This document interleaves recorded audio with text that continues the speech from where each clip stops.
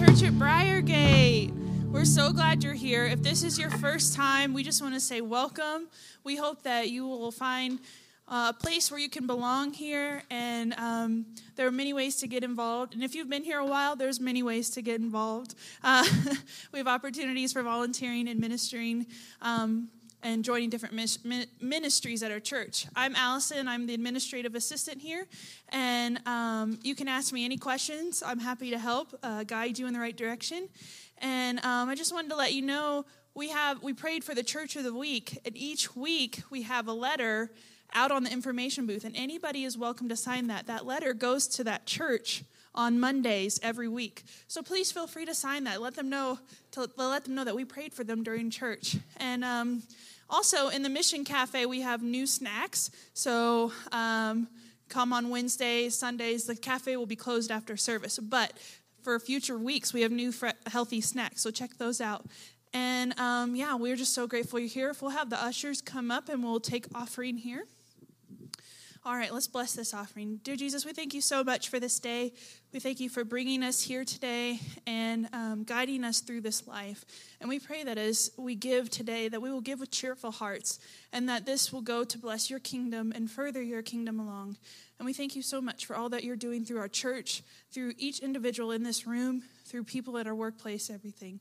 We just thank you so much for everything, Lord. In Jesus' name I pray, amen. Watch these video announcements. Hello, my name is Amy, and welcome to Church at Briargate. We are excited that you are spending your Sunday morning with us. If this is your first time here, please fill out a Connect card found in the back of the seat and drop it in the offering plate, or put it in the basket outside of the church office. Here are some events that are coming up. Tonight is the Youth Taco Night during the normal service at 6. Come hungry. The men's breakfast is this Saturday from 8 to 9:30 a.m. at Mimi's Cafe on North Academy. The Royal Rangers are hosting our annual Mother's Day banquet this Saturday at 5:30 p.m. here at the church. This is for all Church at Briargate and Royal Ranger moms. Sign up with a simple sign up. Thanks again for worshiping with us today. If you have any questions about Church at Briargate, please email office@cabag.org. Also, check out our website, churchatbriargate.org, for more information, and stay connected with us on social media. Have a great week. Well, good morning. So do you know why they're having taco night tonight at youth? Because today's the first day of Ramadan.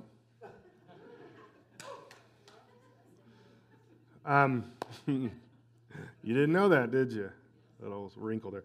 So Krista, our children's pastor, will be here in a couple weeks or something. I don't know when it is.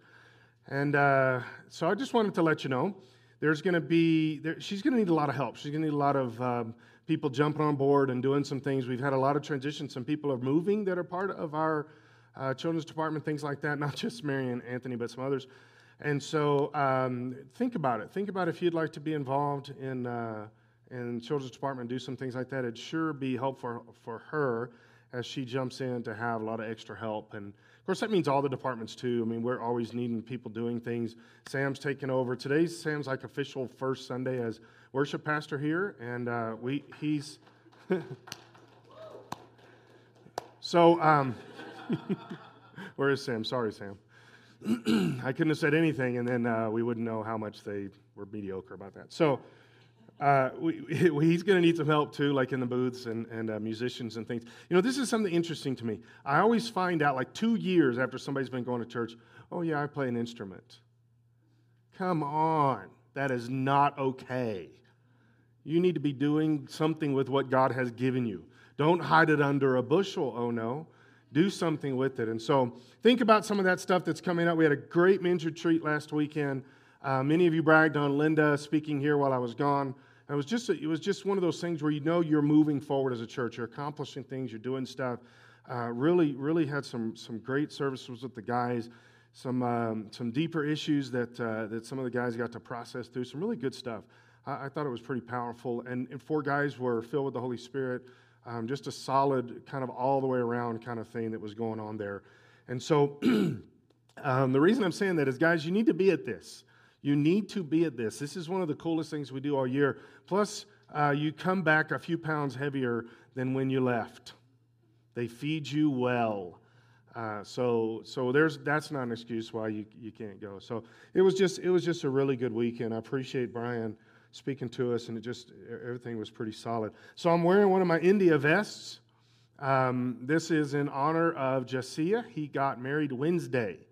He's now a married man, and that's huge. I mean, I've been walking through. I feel like he's one of my kids. I mean, he's 28, but I feel like he's one of my kids. I've been walking through him with this, and I'm nervous for him. And Wednesday morning, he was getting married his Wednesday night, which is our Wednesday morning. And I was just nervous all morning, and I'm thinking, oh no, he's getting married right now. He's only known this girl for like 3 weeks. I mean, scary stuff, but it's pretty cool how big God is and how he does all that kind of stuff. So, Easter weekend, we had an Easter egg hunt. We want to show you the videos of that.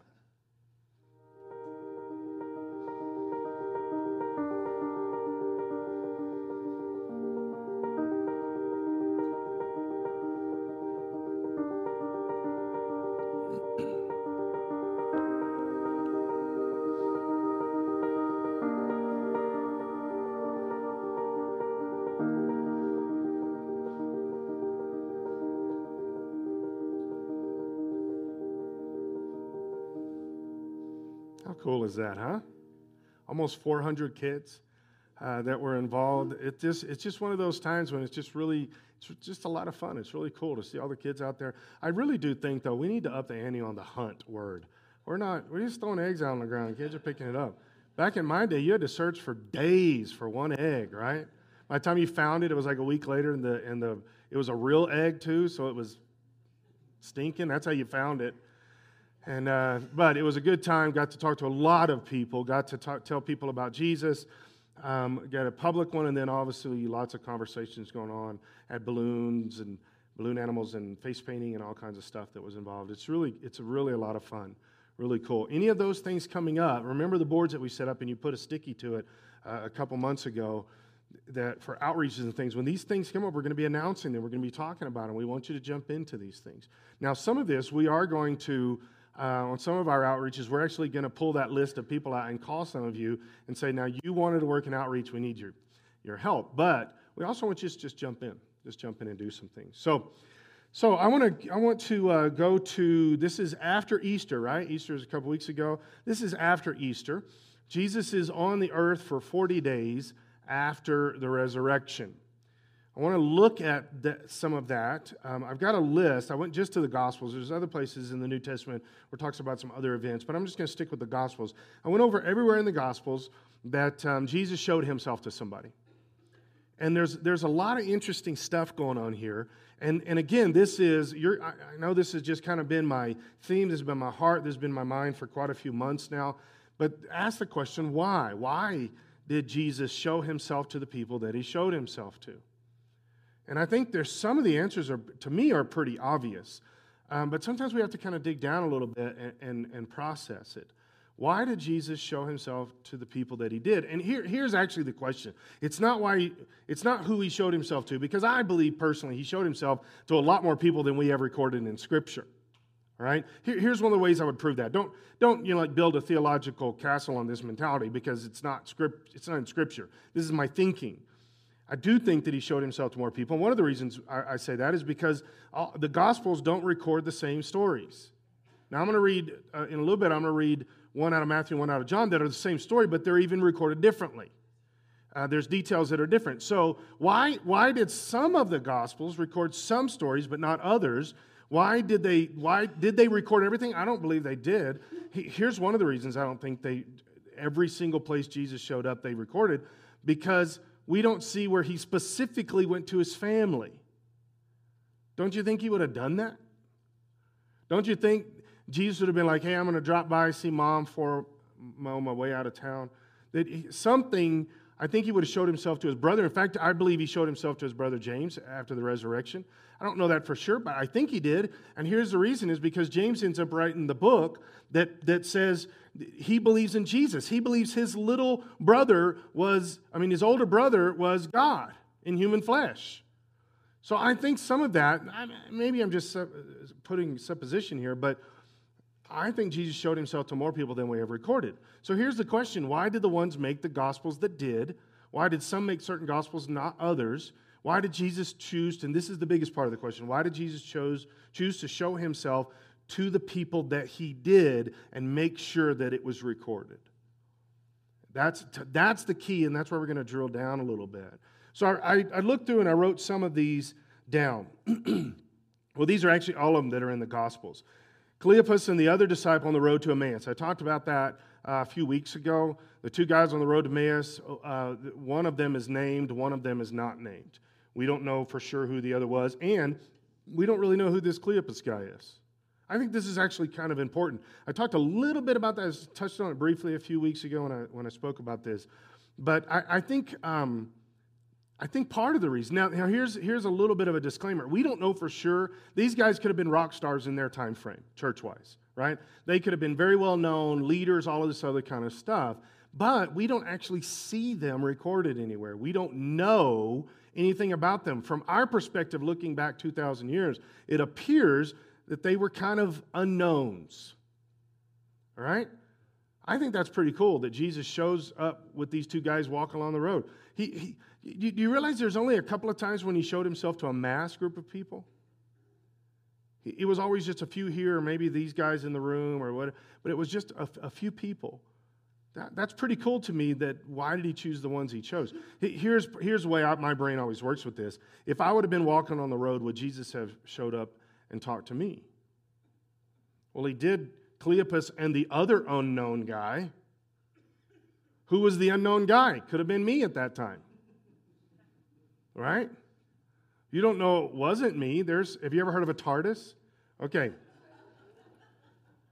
So why does Jesus pick who he picks? Hey, here's another. Peter and the disciples out on the lake. This was actually a little bit after. Most of the times when Jesus shows himself, it's the first few days, and then the rest are like over the entire rest of the 40 days. But this is the one that's quite a week or two later, where, remember, Jesus goes to Peter and says, Peter, I want to make you a fisher of men. Peter was a fisherman, and he said, I'll make you a fisher of men. And then he takes him on this amazing journey for 3 years plus. And then we see where Peter, after the resurrection, now Peter feels very broken. He feels guilty, condemned, all these other kind of things. And Peter, because he's the outspoken one, he's always the first to jump, talk, all that kind of stuff. I believe he goes to some of the other disciples. They're feeling down, discouraged, all this stuff. He rounds them up and he says, guys, let's just go back to what we used to do. Let's go back to fishing. And when Jesus catches them, he sees them out on the lake fishing again. So he pulls them to shore, and that's when he has the discussion with Peter 3 times, do you love me? Yes, I do. But literally, he pulls them from to shore, from the water. He talks to them about coming back there, kind of as a reminder, guys, you're not supposed to be out on that lake. I told you you're going to be a fisher of men. Don't go back to your old life. I've called you to a new one. But they're down, discouraged. You turn back to the things when you're down and discouraged. And so that's another time. Another one was when Jesus shows himself to all of the disciples in the room. Right, just shows up, boom. First thing he says is, "Peace be still," which I think if he showed up right here, right now, I don't think if Jesus just appeared right here, right now, I don't think he'd be standing there saying, "Peace be still." I think he would say, "Okay, calm down, relax, it's me." I don't think that's what he's doing with them because they would have freaked out. There's no way they wouldn't have freaked out. They're talking, Jesus is standing there, boom. But Thomas isn't there. Shows up with the disciples, but Thomas isn't there. So then Thomas goes, they go to Thomas and say, Thomas, you're not going to believe what happens. And then Thomas says, well, unless I see the scars in his hands, the side of water, I'm not going to believe. One sentence. And what is his nickname? Doubting Thomas. One sentence. How would you like to be held accountable for one sentence for the rest of your life? Not only that, 2,000 years later, I'm talking about it. He's still known as Doubting Thomas, 2,000, and he did amazing things. He went up into the Silk Road. He went and started churches in India and China and things like that. Doubting Thomas, one sentence. That's not fair, really, if you think about it. What would your nickname be? Shall we discuss it for a while? So then Jesus shows up later with what? For Thomas. That's the reason he shows up the next time. Go to that specific moment. It's all about Thomas. He shows up just for Thomas. And then he walks up to Thomas. Now here's something you might miss if you just read through it. He walks up to Thomas and says, okay, Thomas, here's the marks in my hands, feet, side.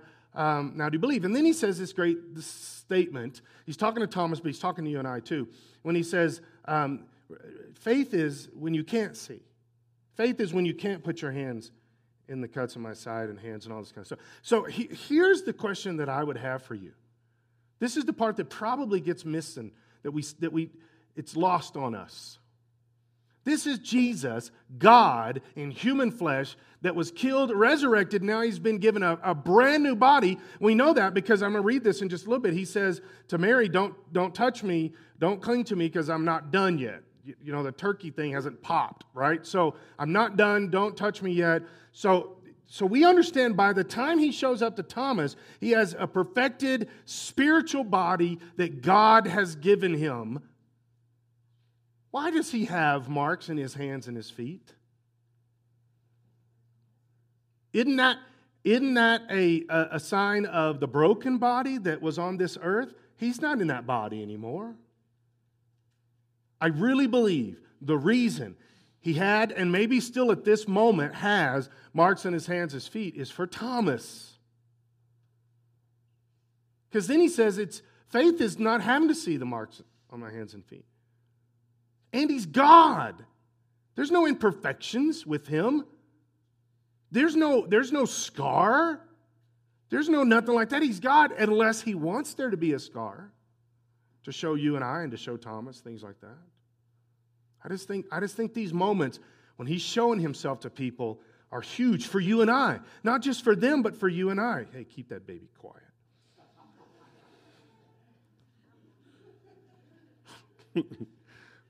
Here's another one. He gets all the disciples together on the mountain in Galilee. This is when he gives the Great Commission. They're all gathered together, gives the Great Commission. Isn't that a cool moment?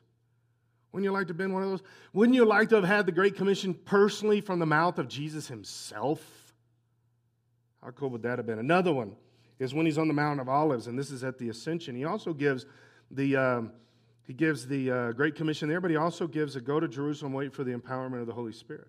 Don't leave Jerusalem until you've got this power. You need this power. Don't you love that sound? She's good. She's good, Kara. Don't take her. Don't take her away, Kara. Matthew chapter 28. Now here's where we're going to dig in, okay? Okay, follow the story and understand there's a difference. Some things are only recorded in some Gospels. The way they're recorded in some Gospels is not the same as they're recorded in other Gospels because there are different points to the story and things like that. So keep all of that in mind as we look down through this. Verse 1 of 28. Early on Sunday morning, as the new day was dawning, Mary Magdalene and the other Mary went out to visit the tomb. Interestingly, there was more than just these two Marys, right? You got to get this from somewhere else. There's more than just these two women, but for some reason, these two women, it says they were going to go embalm Jesus. That's basically what they were going to go do. They took spices and all that kind of stuff, and they were going to do that. That's mentioned in different places. Okay, verse 2. Suddenly there was a great earthquake, for an angel of the Lord came down from heaven, rolled aside the stone, and sat on it. His face shone like lightning, and his clothing was as white as snow. You understand that this angel did not need to roll the stone away, right? Jesus walked through walls. So why does he roll the stone away? For them. Not for Jesus. Jesus wasn't needing help getting out. This angel didn't break Jesus out. He rolled the stone away for the people. For the Marys and the ladies, for the soldiers. If you're a soldier standing there and you're supposed to be guarding and an angel comes and rolls the stone away, you give up. You can't do anything about it. What are you going to do, fight an angel? So this was for them. This was for that moment for them. His face shone like lightning. His clothing was white as snow. The guards shook with fear when they saw him, and they fell into a dead faint. And also, these guards were going to go back and tell somebody this happened. Right? That's part of the reason the stones rolled away too. So then the angel spoke to the women. Don't be afraid, he said. I know you are looking for Jesus who was crucified. He isn't here. He is risen from the dead, just as he said would happen. Come see where his body was lying. And now go quickly and tell his disciples that he is risen from the dead. He is going ahead of you to Galilee. See, that's why they all showed up in Galilee later. Because the angel told them, hey, Jesus will meet you in Galilee. It's a good thing that they knew at least one place where they could gather, that he would be showing up. You will see him there. Remember what I have told you. The women ran quickly from the tomb. They were frightened, but also filled with great joy, and they rushed to give the disciples the angel's message. As they went, Jesus met them and greeted them. And they ran to him, grasped his feet, and worshipped him. Then Jesus said to them, "Don't be afraid. Go tell my brothers to leave for Galilee, and they will see me there." Now, we're going to go to John chapter 20. John is going to record the exact same moment. But John is different. His purpose is different. John's heartbeat's different than the rest of these guys. Matthew, Mark, and Luke were much about the details, much about the storyline, the historicity of it, all these other kind of things. But John was just about the bigness, the transcendence of God, the amazingness of God. But there's another element to John that is important. John is the guy that at the Last Supper, John is the one that says that his head was laying on Jesus' chest. That was John. John's the kind of guy that was always going to be hugging somebody. Am I right? Right? I mean, he lays his head on Jesus' chest. I always think about this. I'm going to tell a story on my son sitting here, my second child. We hired a youth pastor 15 years ago. I don't remember. How old are you, Isaac? So 12 years ago, something like that. And Isaac was just coming into the youth group, and we had just hired the youth pastor. And the very first week that we had hired this youth pastor, I can walk in the sanctuary. There's a bunch of teenage boys gathered around. They were looking at something, doing something, and all these guys were they were really getting to know Stephen for the first time. And Stephen was really connecting with the guys. He just had that ability, and all this kind of stuff. And all the guys were talking, laughing, and joking. And I look over, and Isaac had drawn up, and he was sitting on a chair. Isaac was standing on the chair behind him, and he was draped over him, had his arms around him like this. He's known him about a minute, and he's got his arms draped over him. And I walked in, I looked at Stephen, I looked at Isaac, and like that, and Stephen goes. Some people are just like that. They're the ones who have to be in close proximity to you. That's John, right? Here's another thing. We're going to read this in a second. But John always describes himself, or most of the time describes himself throughout his gospel that he's writing about Jesus, describes himself as the one who Jesus loved. That's a cool way to describe yourself, if you're John. If you're not, it's a little creepy. But that's who John is. He didn't ever say Peter and John. He would say Peter and see, I think what would happen, this is my supposition, but I think what would happen is he would say Peter, and he was about to write his name, right? Peter and John. And he would write Peter, and he would say and then he would just get emotional, tear up, feel that in his heart, feel that in his spirit, and write the disciple that Jesus loved. Couldn't write John. It came out as, man, Jesus loves me. That's the guy, and I want to be known as the guy that Jesus loved. Different place. John is writing from a complete different place. Now, let's go with John to the same story. Verse 1. Early on Sunday morning, while it was still dark, Mary Magdalene came to the tomb and found that the stone had been rolled away from the entrance. All of that we had read out of Matthew is in that one verse. All of it. Boom. Done. Moved on. Because John wasn't concerned with all those details. He wasn't concerned with the way Matthew wrote. Matthew didn't write it right. He wanted to get down deeper into this and explain it differently. So he explains, verse 2, she ran and found Simon Peter and the other disciple, the one whom Jesus loved. That's him. She said, they have taken the Lord's body out of the tomb, and we don't know where they've put it. Peter and the other disciple started out for the tomb.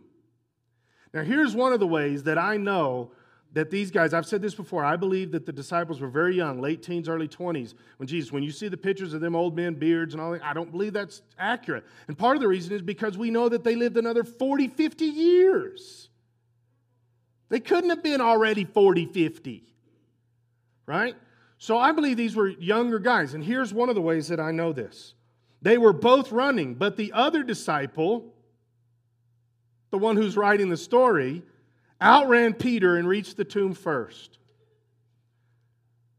And he made sure Peter knew it. In fact, I believe Peter was like, you're not that much faster, man. I was way ahead of you, like 20, 30 steps ahead of you. When I got to the tomb, you were still tasting my dust. You're not that much faster. I'm writing it down. 2,000 years later, I'm going to be talking about how much faster I am than you. Isn't that what happened here? John got there first. Who's writing? John. If Peter would have got there first, we wouldn't have known who got there first. Okay? They were both running, but John outran Peter and reached the tomb first. Now, here's a really cool, you want to know personality and stuff? Look at this sentence. He stooped and looked in, and he saw the linen wrappings lying there, but he didn't go in. He couldn't go in. Something about it. Either he was scared, intimidated, maybe he didn't know for sure if he wanted to see exactly everything that was in there. Maybe it would have put a stamp of finality on something for him. Maybe the spiritual awe of it was overwhelming. Then Simon Peter arrived and went inside because he always does that stuff. He also noticed the linen wrappings lying there, while the cloth that had covered Jesus' head was folded up and lying apart from the other wrappings. I've talked about this before. I don't have time today, but you should Google this. Go online and look at the significance of the linen wrappings and why they were where they were and folded and set off to the side. That's very important, actually. Then the disciple who had reached the tomb first, he's got to keep digging, also went in, and he saw and believed. For until then, they still hadn't understood the scriptures that said Jesus must rise from the dead. That's why I always say that. And I've had people say, well, you don't know for sure they didn't know. John is saying we didn't know it until we stepped into the tomb. That's when it all clicked for us and we understood it. The entire time Jesus was on earth and saying this stuff and saying this stuff, and saying, they didn't get it. They didn't understand. But when we stepped into the tomb, and part of the reason is because of the linens and everything else, when we stepped into the tomb, we knew Jesus had risen from the dead. It was finalized in our spirit. Then they went home. Peter and John went home. Verse 11 starts the rest of this same story. This is not the story that we get out of Matthew, because here's what happens. Mary and these other women, see, in this story it doesn't even say the other Mary, it just says Mary Magdalene, but there was other women with Mary. They went back and they got Peter and John, but when they came back, when Peter and John came, Mary came with them, but apparently the other women didn't come. And this isn't just John's leaving out the other people standing there. I believe that there's actually some importance here that Mary was by herself this time. She followed Peter and John up. Peter and John go looking in the tomb, and she's standing out front, maybe saying something like, I told you it was empty, But either way, now Peter and John leave. Now, this is cool. Here's a question. Where was Jesus while all this was happening? Where was Jesus? He wasn't going and getting the keys to death, hell, and the grave. He'd already done that. He did that before he was resurrected. He's already been resurrected. So where is he? Verse 11, Mary was standing outside the tomb crying, and as she wept, she stooped and looked in. She saw two white-robed angels, one sitting at the head, the other at the foot of the place where the body of Jesus had been lying. Now, here's another question. Where were these two angels 15 seconds before that? Peter and John didn't see them. They weren't in there. Peter and John had just stepped in. Peter jumps in. John's looking in. Then finally John steps in. They're looking. This isn't a big place. This, it's big enough to put a body. That's about it. They're standing there looking. Nothing there. They leave. Then she looks in, and now there are angels on the bed. Now again, I don't have time to go over this. I've talked about this before too. But the angels, if you'll go to the Old Testament and you'll look at the description of the Ark of the Covenant, these angels are posing on the bed as the angels are on the Ark of the Covenant. This is the exact same picture visually of the Ark of the Covenant. Now you say, is that important? This is hugely important. Why is it so important? Because here's part of the deal. Is Harrison Ford is never going to find the Ark of the Covenant. And he didn't. That movie said he did, but he didn't. And I know this because Jesus has replaced the Ark of the Covenant. There's no Ark of the Covenant now. God took it away. Why? The Ark of the Covenant is what went in the Holy of Holies that God himself would come and reside down upon. And it held the elements, the things that he did, like the Ten Commandments and the staff that Moses had sprouted and all that stuff. All of that stuff is in that ark. When Jesus shows up, there's no longer a reason for an ark. It's not going to be found someday. It's not in Ethiopia. It's not, you hear stories all over. It's not. Why? Because Jesus has now replaced that. We don't need an ark for God's presence, and God took it away. Now that veil has been torn apart, and we're not getting access into the Holy of Holies. That's like a waiting room for the throne room of God. We get to go through the Holy of Holies, as Romans and Hebrews talks about, that we actually get access into the very throne room. We don't need a Holy of Holies. That was an in-between place. Veils torn, now we have access into the throne room of God. And that's what those angels are trying to show us when Mary steps in there and sees them with their wings stretched out over. Look at the description of the Ark of the Covenant. It explains it all. Okay?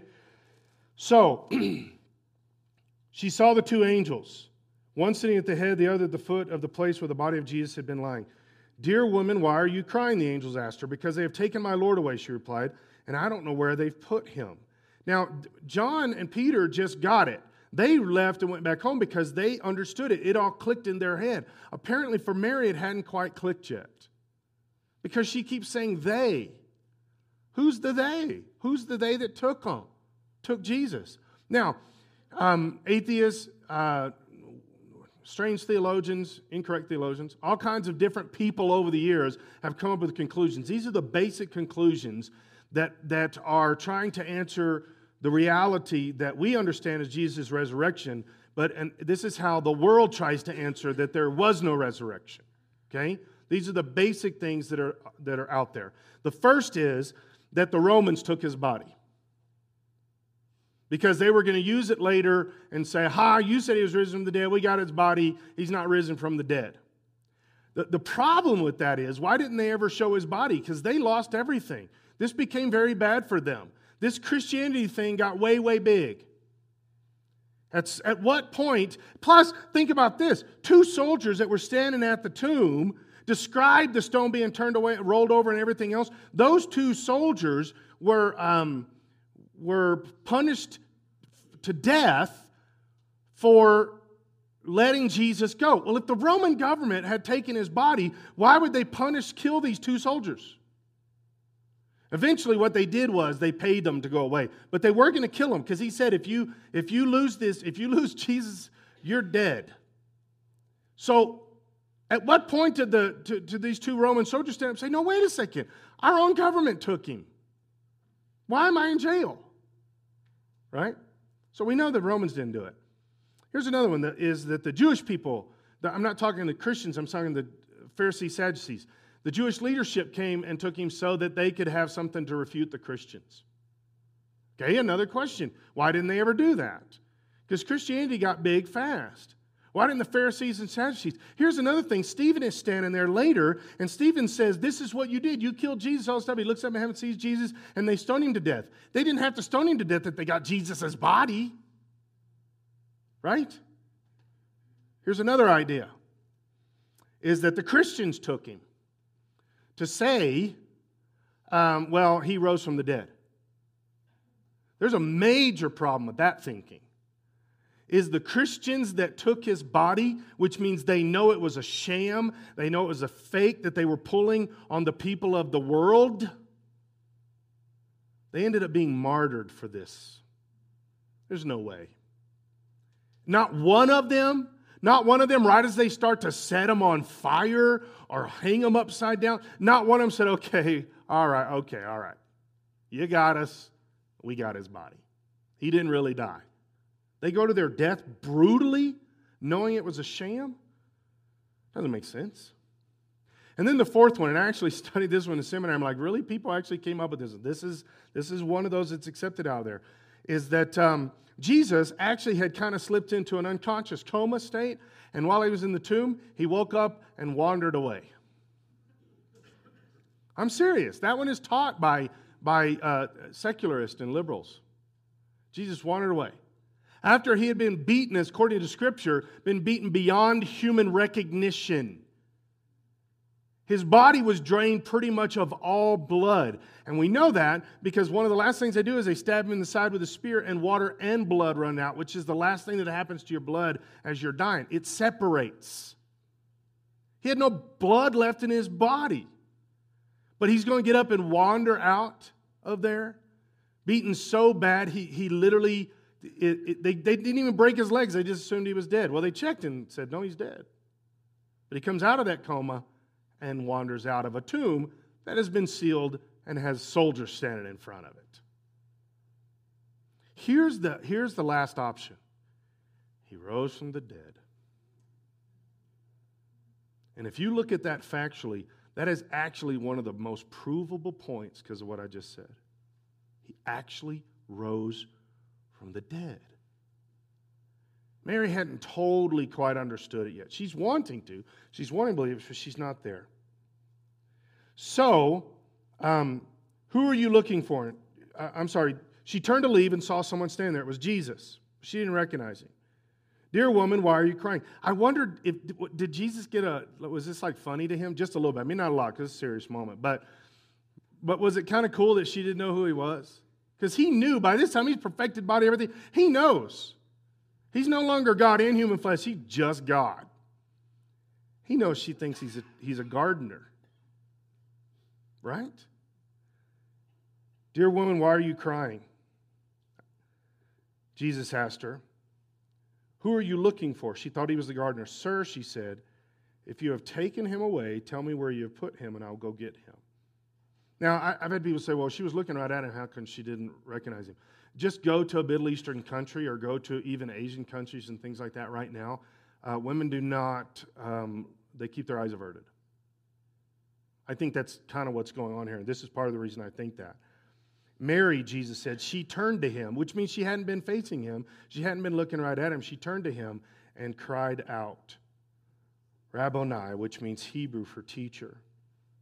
Don't cling to me, Jesus said, for I haven't yet ascended to the Father. But go find my brothers and tell them that I am ascending to my Father and to your Father, to my God and to your God. Mary Magdalene found the disciples. This is not the same time as earlier. The other Peter and John had already come and looked and had gone back. So she goes back and found them again and said, let me tell you what just happened. She tells them the message, I have seen the Lord. Now here is the question.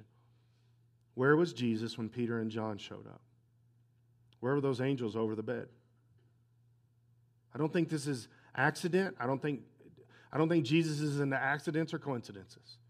Who he shows up and shows himself to, and what he does was very intentional. The thing with Peter on the shore of the sea, it was very intentional. He was there to restore Peter. There were some very specific intentional things that were happening through every single time. When he shows up to Thomas, he wants Thomas to see. He puts marks on his hands and feet of a perfect body just for Thomas. All these different elements. So why? Why does he let Peter and John get gone? Why is everybody else gone and it's just Mary standing there? Why is it just her?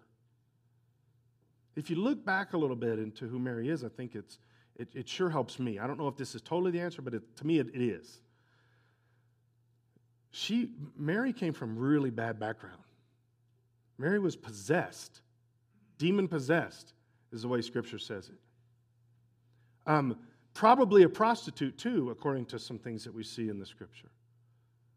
So when she meets Jesus, her complete existence is changed, and she is now one of the followers, one of the disciples of Jesus. She's following him around. She's not one of the 12, but she's following him around.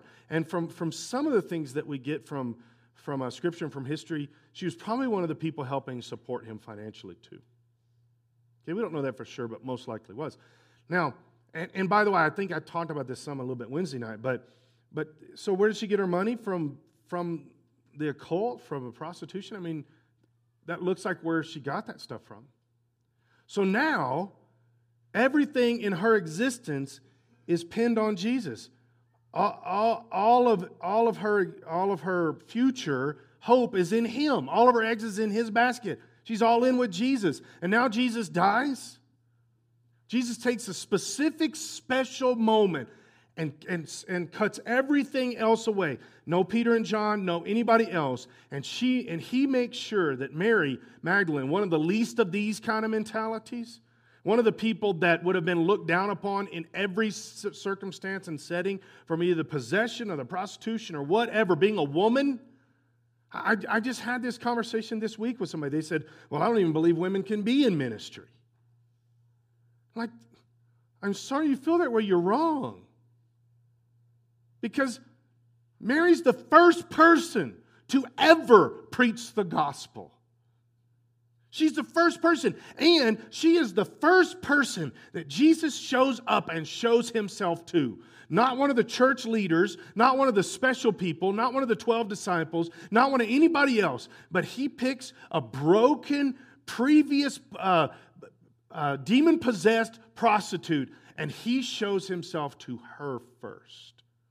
Of everybody on the planet, every human being, he chooses her first. As to me, a major, major message that this is where his heart is. It's always been and it will always be. It's not with all the people, and this is Jesus' statement. It's not with all the people that don't think they need a doctor. It's the people that know they need a doctor. We all need the doctor. A doctor, not the doctor. But here's a reality. This is what speaks to me so strongly about this, is this reality that Jesus chose me. Jesus has shown himself to me at different times. Not physically like he did to Mary Magdalene, but Jesus has showed up many times in my life when I needed just him. Nothing else would do. I needed him. And even though I probably, my personality probably resonates more with Peter, I feel more like John most of the time. I feel more like the disciple whom Jesus loved. And here's the reality is, guys, some of us in this room right here, we struggle with that. You would never have called yourself the person that Jesus loved if you were writing about yourself. You would never have. Some of you have no problem. You just embrace that. You run with it. But some of you right here, you struggle with this. You struggle with being the person that Jesus loves. And you see yourself more like a Mary Magdalene without Jesus visiting. And I don't know. We're not in Mary's head. We don't know her. We don't know what she struggled with or whatever the case is, but probably she did. I can't see how she didn't struggle with these things. And she gets around all these other people, and all these other people are talking, and they all seem perfect, and she realizes that she's just her. Plus, she was around Peter. You know Peter talked a big game, right? So Jesus shows up just to let her know he loves her. I was thinking about this, do we respond to Jesus? I've been talking about this for quite a few months. This is one of the things that Jesus has done. I say this all the time. I've been saying it for years and years. When I do the journey, when we talk about how the Holy Spirit empowers us, there's 4 layers to that I unpack for us. And one of those is that the Holy Spirit empowers us to love like Jesus loved. And I've said this for years and years and years. This is one of the biggest things that the Holy Spirit has done with me over the years. This is the biggest. Is first he taught me how to be loved by God. I didn't know how to do that. Then secondly, he taught me how to love God back, to be loved and then love him back. And then secondly, how to love people and to let them love you back. Those were very elusive to me. I didn't understand those for a bunch of different reasons, but I just couldn't go there. And the Holy Spirit taught me how to let God love you. And here's something else. Knowing that this has been the biggest thing that the Holy Spirit has done with me over the years, just the concept of love, being loved, love others, all that other kind of stuff. I'm gonna unpack myself just a little bit here for you, probably more than you process. But the number one way that people have picked on me over the years, as a minister, a pastor, father, husband, whatever, the number one way that people have picked on me over the years is because of my personality, because I am kind of an introvert, and because I'm kind of just direct about things. I mean, it's not like I set out to be, it's just who I am. But because of that, people have accused me of not caring for people.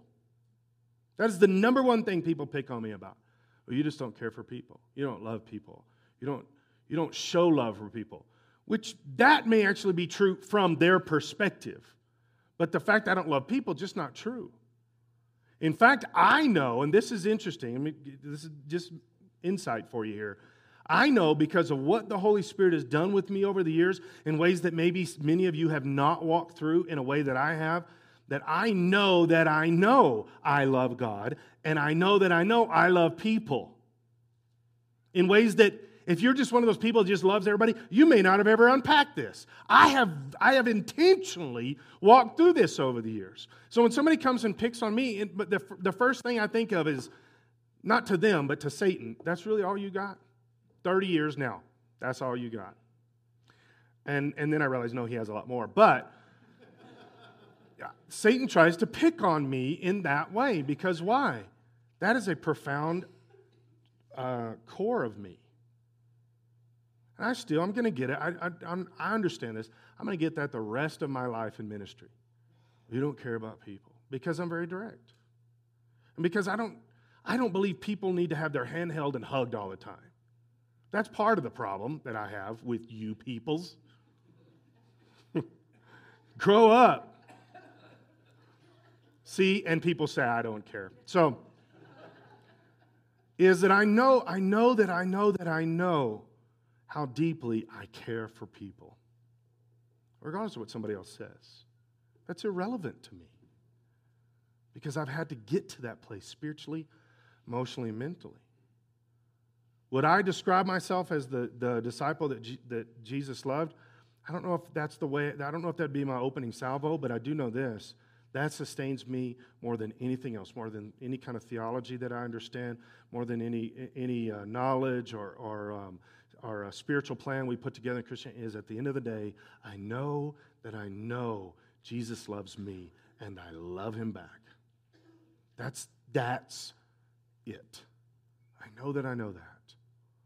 And it's interesting how we'll turn to Jesus, turn away from Jesus, all these different things. See, when Mary and the other ladies went back to tell the disciples, part of the reason that Peter and John ran up there is because they didn't know for sure. And then John says, well, that's when we got it.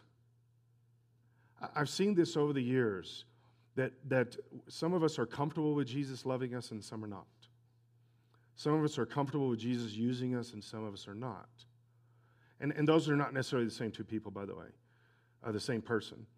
But some of us are very much okay with a divine understanding that Jesus has created me and called me. I had this conversation with somebody over the last couple of weeks, and they said something about, well, then I just need to make sure that I keep a positive mentality of myself, that I need to think good of myself.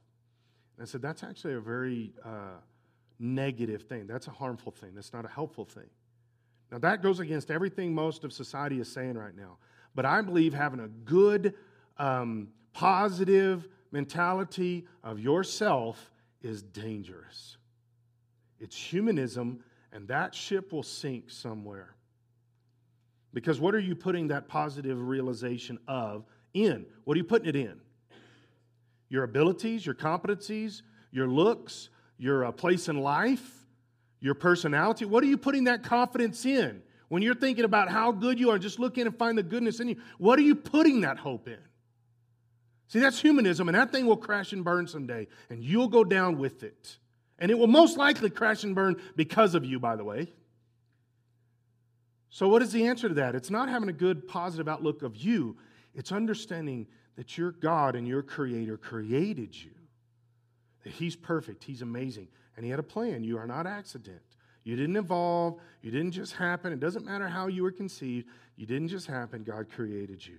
And then He breathed His life into you. And with that life, He put a desire to know Him. And with that desire to know Him, He gave you certain abilities and competencies that He's going to play out over your life to accomplish the building of His kingdom. You are not an accident. You are here by specific divine plan to accomplish things, to be who He's called you to be, to build His kingdom, to worship Him, to serve Him. When you start understanding that it starts with having a positive knowledge of your Creator, not you, your Creator, then by the time you get down to the fact that He created you, you got the right mindset. It's not you. Why did Jesus choose Mary? Not because of Mary, but because of Him. Because of His love for Mary. Not because of what she could do, but because He created her to do things. Not because of what she looked like, but because He created her in His image. All these different things. You say, well, that sounds like semantics. The problem with our country right now, the major problem in our country right now is we're not allowed to offend anybody. That's the verbiage anyway. It's not true. We're allowed to defend Christians. We're deeply allowed to do that. But we're not allowed to offend. And you got all these safe spaces and all this other stuff. Guys, it's killing us. It's destroying us. The idea that you can't have conflict. Life is conflict. You're going to have conflict. The point when you have conflict is where and who do you turn to? If you've built your world on having a positive idea of you, when that conflict happens, you're going to crash and burn. But when you understand that Jesus is your creator, He made you, He designed you, you're not here by, you put all that stuff together. When you have conflict, you turn to Him, the author and the finisher of your faith. And it all begins to it all begins to have understanding. I'll tell you a story that happened to me. This was 10, 15 years ago. I walked in our bathroom, and I heard something going on in the bathroom, and I couldn't figure it out. I'm walking around, I'm listening, I can hear this, but I can't, that kind of thing. I can't figure out exactly what it is. And for some reason, Linda had left some water in the bathtub, and she doesn't normally do that. I don't know why it was in there, but I realized that the sound is coming from the bathtub. So I look over into the bathtub, and there's a mouse in the water in the bathtub. And he's trying to get out. He's scratching on the wall of the bathtub, but he can't, right? Bathtubs are not made for mouses to climb out. And so he's just stuck in the water. And when I lean over, he's doing this, and he looks up and he sees me, and he starts swimming the other direction. Swims across the other side of the bathtub, trying to get away from me. Now he's climbing up the wall on the other side, looking back like this. Like before I was just drowning, now there's a monster. So I would move over, and he would see me, and he'd go this direction. I'd move over here, and he'd go back that direction. He'd try to stay away from me. So I thought, this is very, very interesting to me. So there happened to be a seat right there near the bathtub. And so I sat on the seat, and I watched this mouse for a long while, actually. I watched this mouse. And he was doing everything he could, and now I'd move my head over like that. And there you go, like that, and he'd go in. 10 or 15 minutes, easy, maybe longer. And then, all of a sudden, the mouse turned, and he swam right toward me, stopped right in front of me. I'm like this on the bathtub, And now he tries to get to me. Now, being the pastor, I was like, sermon illustration. It's amazing when we think we can rescue ourselves, we'll run away from the rescue. Right? I'm this mouse's only hope. He's not getting out of that bathtub. And I did ponder that. How do you rescue a mouse in a bathtub? Will you just reach in and grab him? I don't want herpes. I said that in first service too. It's not herpes. Rabies. I don't want herpes either. In case you're like, I got it, I'll give it to you. No, I don't want herpes. Okay, that was the line. Okay, so it's good that you know where that is. I just stepped over. But I didn't want rabies. So how do I know this mouse got rabies? I'm not going to reach in there and just pick the mouse up. I thought about hanging a wash rag into the water and letting him climb, but I don't know how fast he climbs. What if he gets all the way up into my sleeve and into my shirt? Now we got a problem, right? Now I'm going to kill the mouse and me at the same time. We found him dead, and there was a squished mouse on his back. So I don't know how to rescue the mouse. I'm not sure what to do here. And you're like, drain the bathtub. What if he swims to me before I can get the drain off? Still up the sleeve thing. So I literally, I don't know what to do, but it's interesting. And all of a sudden the mouse came, and now he sat right there. And if I moved over like this, he'd swim over in front of me and try to climb up to me. Move over, swim over and try to. Guys, this is what we do as Christians. We will run from God's. I'm not saying as the world. I'm saying as Christians. We see God, and we will turn away and run away because at the end of the day, we don't want Him to be in charge of everything, just some things. We can rescue ourselves, but really just saying, I abandon myself in God. And see, this is where I think Mary had got to. I think she had got to a place where everything was in Jesus, and now He's gone. Everything. I think she was all in. Completely all in. And then all of a sudden, Jesus is gone. And I believe that Jesus took time off from running the universe and resurrecting and doing all this other stuff just to make sure that he showed himself just to her. To make sure she knew, Mary, we got this. When I say I'm never going to leave you or forsake you, I mean it. And I've got you for the rest of your existence. I've got you. Why? Because I'm God and I can do that. Nobody else can. Guys, I think for us it's important for us to say, Jesus has got me. He loves me. He's in charge. He created me. All these other things. He has got you. He really will take care of this. 3 things I want to finish this out with. How many of you want to know what happened to the mouse? 3 things I want to finish this out with. See, I really do believe Jesus has a plan just for you. Just for you. I don't think it's for us. I think he has one just for you. There's one for all of us. Scripture records the all of us stuff. Scripture records that we're all called to serve him. We're all called to witness. We're all called to be empowered by the Holy Spirit. We're all called to walk in his power and his authority. We're all called to that. But Jesus has a plan that is just for you. Here's the first thing, is it is unique to you. It's unique to you. Don't live somebody else's life. Don't. I heard this a couple weeks ago. Don't fulfill somebody else's dream. You live the life that Jesus has created for you. Years ago, when I first became a minister, I was a youth pastor at church, 1990, 20 years old. I got up and preached. The first week I was there, the pastor had me, or the second week I was there, the pastor had me preach. After that, the week after that, he comes and brings me this big stack of cassettes, and he puts them on my desk. And he says, you need to listen to these. These are Jimmy Swaggart. You need to learn to preach. That was after I had just done that. And so I began to practice that. I didn't realize at the time that was bad advice. It was stupid advice. But he said, you need to preach like Jimmy Swaggart. So I did. And then after a while, I heard a guy named Rod Parsley and began to practice preaching like Rod Parsley. And I really did. I preached like Rod Parsley. Because I was told that's what Pentecostal was. If you weren't screaming, you weren't Pentecostal. And then I realized screaming has nothing to do with Pentecostal. Running around on the platform has nothing to do with Pentecostal. I did all that stuff. And I would preach just like Rod Parsley. I tried. I worked at it.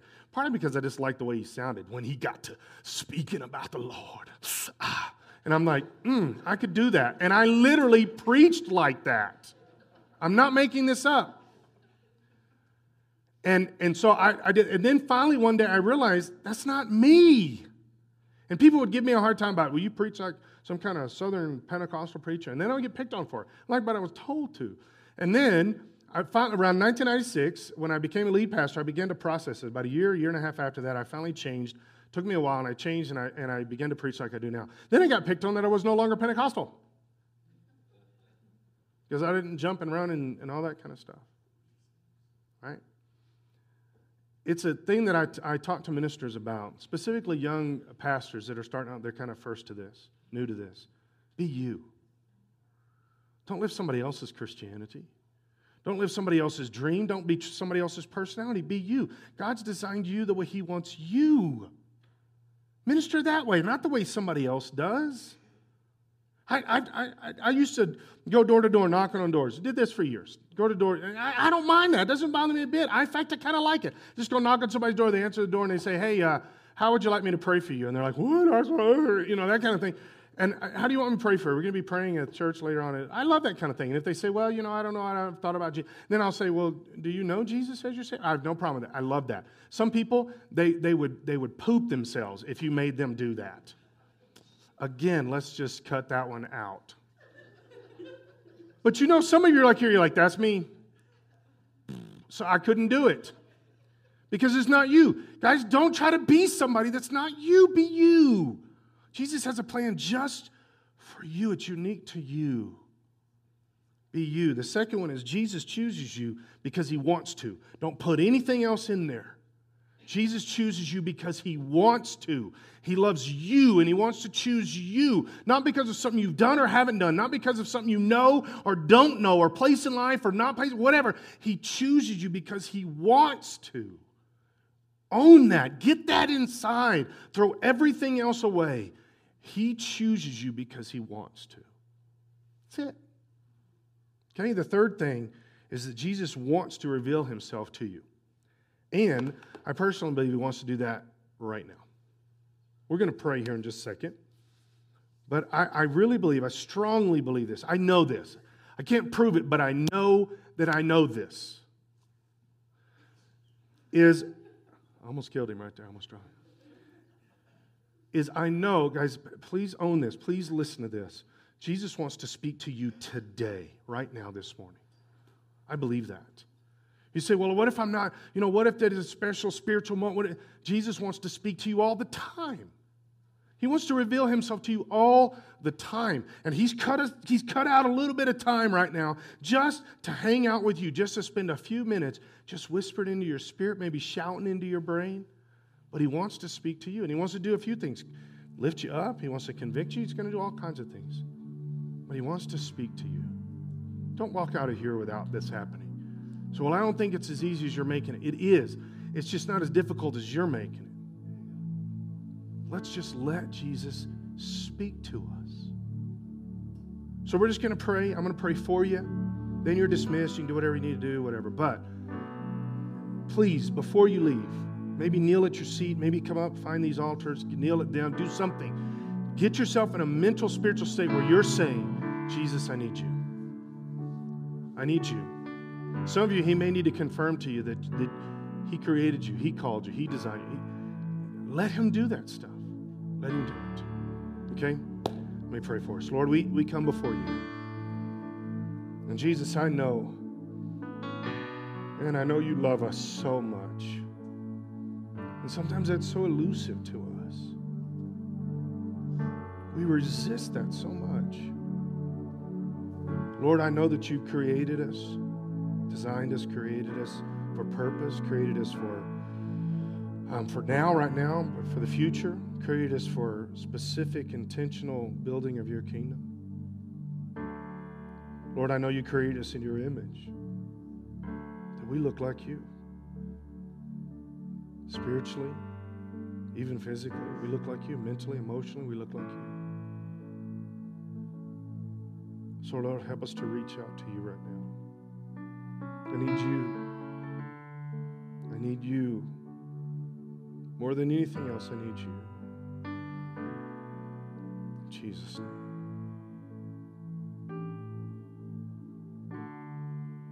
In Jesus' name. Maybe find you a place up at the altar. Maybe just kneel down where you are. But just begin to talk to him. Open your mind and your spirit and let him talk back. Holy Spirit, I need you. I need you to confirm within my spirit that I'm the child of the King. I need you to confirm within my spirit that you're the ruler of everything, that nothing is too difficult for you. Lord, I need you to confirm into my spirit that you've given me everything I need right now to serve you. You've already given me everything. I don't have to try to figure it out. I don't have to try to create it, work toward it, or whatever. You've given me everything if I'll just jump into you. You've given me everything. In the name of Jesus. So, Holy Spirit, speak to us. Thank you, Jesus. Hallelujah. You're the King. Oh, you're the King. You're the King.